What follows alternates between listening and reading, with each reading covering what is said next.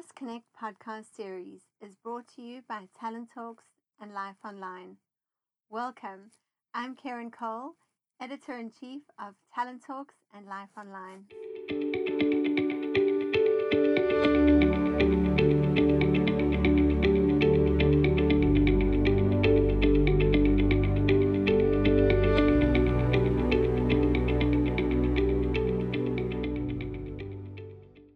Welcome, Joni. I know our listeners are well acquainted with you by now, but for those that may be joining us for the first time, tell us a little bit about yourself and the work that you do. So, Karen, yes, I love the work that I do in terms of resilience, and resilience is an overused word. So I like to say I help people to bounce forward, to live their most optimal lives. And we're talking about sleep, that's an essential part of bouncing forward. It's actually the Swiss Army knife of your health. So it's a really important topic that we're on today. Fantastic. And today we are discussing part 4 of our Sleep Your Way to the Top series, which has been a phenomenal series up to this point. And I'm actually waiting with bated breath to get into our discussion today, because specifically we are focusing on things to do in the bedroom for a great night's rest. I'd like to start our discussion today with really what are the things we shouldn't be doing, because if there's things we should be doing, there's obviously things that we shouldn't be doing. And I'm pretty certain most of us have some of those bad habits. Indeed, Karen, actually, it's a hell of a good way to start because especially in winter months, and at the moment we're in winter months in the Southern Hemisphere. So what shouldn't you do? You shouldn't be lying in bed or cuddled up watching TV. You shouldn't be lying in bed working on your computer or your phone or an iPad of sorts. And you shouldn't be lying in bed and eating. And then lastly, something that people do in their bedroom that I'm really strict about with my family. And all families have these really courageous conversations, and also known as problems and arguments and heated discussions. Those should not be happening in the bedroom as well. So the bedroom really is left for 3 things. Shall I tell you what they are? Please go ahead and tell us what they are. So, Karen, the 3 things are sleep. We know that because you're sleeping your way to the top on this podcast. Sex and reading. Those are the only 3 things that your bedroom should be used for. So it really should be a sanctuary and nothing else happens in the bedroom. And I suppose for some people, I mean, I don't have a television in my bedroom, but it is quite a thing for people to carry this TV in their bedroom. Is your suggestion to get rid of it or just not switch it on? Absolutely get rid of it, because you won't be using it in your bedroom unless you're watching the news or sport at the start of your day. That would be okay. I'm also quite vociferous with people, Karen, that, the start of your day is quite important. I have a very peaceful start to my day. I often say to my mates, your day is really formed by how you spend that first hour. Check your thoughts, check your attitude, check your heart. And you don't really want to be having the razzmatazz of TV at the start of your day. So long story short, get it out of your bedroom, leave it in the lounge, and if you've got a spare one, give it away. It's as simple as that. Fantastic. Now, I'm sure many ears pricked up because there were 3 things that you said we should be doing in the bedroom. And if I remember now, it is reading, sex, and sleeping, right? Yep, that's it. Sex, that's what people like to hear about. That's what people like to hear about. I'm sure ears pricked up at that point. So tell me something. How important a role does sex actually play in helping us to enjoy restorative sleep? It's very interesting because we forget about that. We forget about this as a link, Karen. And actually, sex is hugely beneficial. It boosts certain hormones in your body and it relaxes your mind. And also you kind of switch off from the day. So I'd like to just speak about 3 hormones that get boosted after sex and how that really helps the brain. Because as you know, I'm a brain scientist at heart. The first thing is that it's a hormone that most of us talk about, oxytocin, and that's called the love hormone. And when you have sex, that really, you get a flash of oxytocin, and that affects the cortisol in your body. So cortisol, we probably all know, is the stress hormone. So you get more oxytocin, less cortisol. So it helps to soothe and de-stress you. So sex in the bedroom, you're de-stressing from the day. That's the first thing. The second thing that I find interesting as well, and I only recently read about this, is that also during sex, you get the boost of serotonin, which we know is the happy hormone. That's also that good mood, it's the relaxation after an orgasm, but it's also required for the body to make melatonin. That's a beautiful link. You know, we want more melatonin to kickstart that beautiful deep sleep. And you need serotonin to make the melatonin. So that's a prerequisite, which is important. And then the last hormone, Karen, is prolactin. And that's got many functions in the body. It does cause sleepiness after sex as well, which is lovely. And then this is a little interesting stat for our listeners, that prolactin, the research has shown that men release up to 4 times more prolactin than women when they orgasm. So that's really interesting. So if your partner nods off very quickly after sex, it's because of that surge of prolactin. And that's beautiful. It switches off the logical brain and it really primes the mind for deep sleep because it frees you from worries and decision making and, trying to, figure out the day. It's a fantastic part of life, intimacy, and let's not forget that there are hormones that get released. Fantastic. And I think that's a powerful statistic that you've quoted, or piece of research at least, on, men release 4 times more, because one of the areas that women and men mainly differ in is how we behave afterwards. And I think many women will be relieved to hear there is an actual neuro-based reason that men are nodding off quite quickly afterwards. That's right. Because, after intercourse, if you want that kind of long, deep and meaningful conversation as a woman, it might not be happening because of this release. Yep. It's really the biological parts of our bodies. The more we learn, Karen, and the more that research is coming out, it's so fascinating because, things that made us angry or irritated or kind of feel lesser than, you actually start to understand the biological processes. And I find that illuminating, totally illuminating. Now, Joni, from the opposite side, if we kind of look at this, can a lack of sleep affect your sex life negatively? Very much so. And a lot of people coming into our practice is saying, look, is it okay that exhaustion is a passion killer? I'm saying it is. Again, biologically, our bodies are designed to sleep, Karen. So sleep deprivation, if your body's going to choose between sleep and sex, it's going to choose sleep. And, what happens to your body over the day? You've had a hugely demanding day. And then we get this pressure build up in our brains. And you hit that bed and it's like there's no race. Like snoring is going to happen immediately. There's no intimacy or foreplay or anything else happening. So we've got to take into account that a lot of people have, mental well-being, exhaustion, just a sense of overwhelm sometimes. Certainly intimacy is going to go out the window. The other sleep disorder that really affects sex is obstructive sleep apnea. So that's associated with erectile dysfunction and also lower sex drive. And I find it interesting that people don't always know that they're suffering sleep apnea. We think it's for the big overweight person with a big belly and a big neck, but not the case. We're seeing, slim women also suffering sleep apnea.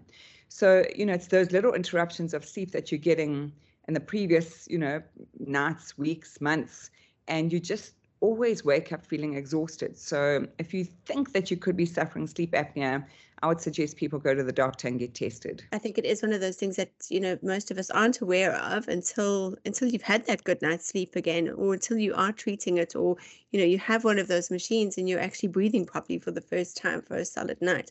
Quite a difference, so I've heard. So besides what you've already mentioned, and those 3 things, what else do we need to do in the bedroom?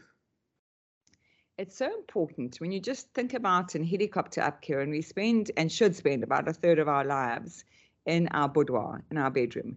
So we spend money on clothes and holidays and cars and all sorts of things. That's a big generalization, I know. But a lot of people don't spend money on optimizing their bedroom. So if you think of, we spoke about sleep hygiene in the last episode, but we really need to think about what can we do in our bedroom to optimize that bedroom. The first thing is that if you've had your mattress for about 7 or 8 years, you've had about 20 to 30,000 hours on that mattress. So your mattress, we forget about changing our mattresses, and it's critical to comfort and pain-free sleep. You might want to think, if you've had that mattress for longer than 8 years, to change that. I change my pillow every year. So no matter how much I wash my pillows, et cetera, when you think about the dirt in the ground from the day, even if you have your shower and bath every single night, there will still be all of that dead skin on your pillow. So those two things in your bedroom. Bedding is really important. So your sheets, your blankets, what you touch when you get into bed. I was having lunch with a few girlfriends the other day, and I don't know how this came up, the conversation, but someone said, my favorite day of the week? And I said, what's that? She said, it's a Tuesday. I said, why is that? She said, because on a Monday, my sheets get changed. So Monday night, I get into bed and I feel the difference. And I thought that's such a beautiful mind-body connect, that they actually, you actually feel that touch on your skin. So invest in really nice bedding. It really does make a difference. And then lastly is around the temperature of your bedroom, Karen. So we have a debate every night. I might have mentioned this before because it's uppermost in my mind with my husband, is that I love that cool bedroom. And that's what research has told us, 16 to 18 degrees Celsius or 65 degrees Fahrenheit. And that cool bedroom really makes a huge, huge difference. So it's winter in South Africa at the moment, and I've got that bathroom window open, and he's going, we need to close that. And actually, on that note, I'm just going to kind of, use it as a tangent. I stayed at a lovely hotel working with their staff in Cape Town a couple of weeks ago. And we were talking, it wasn't a sleep conference, it was a resilience conference.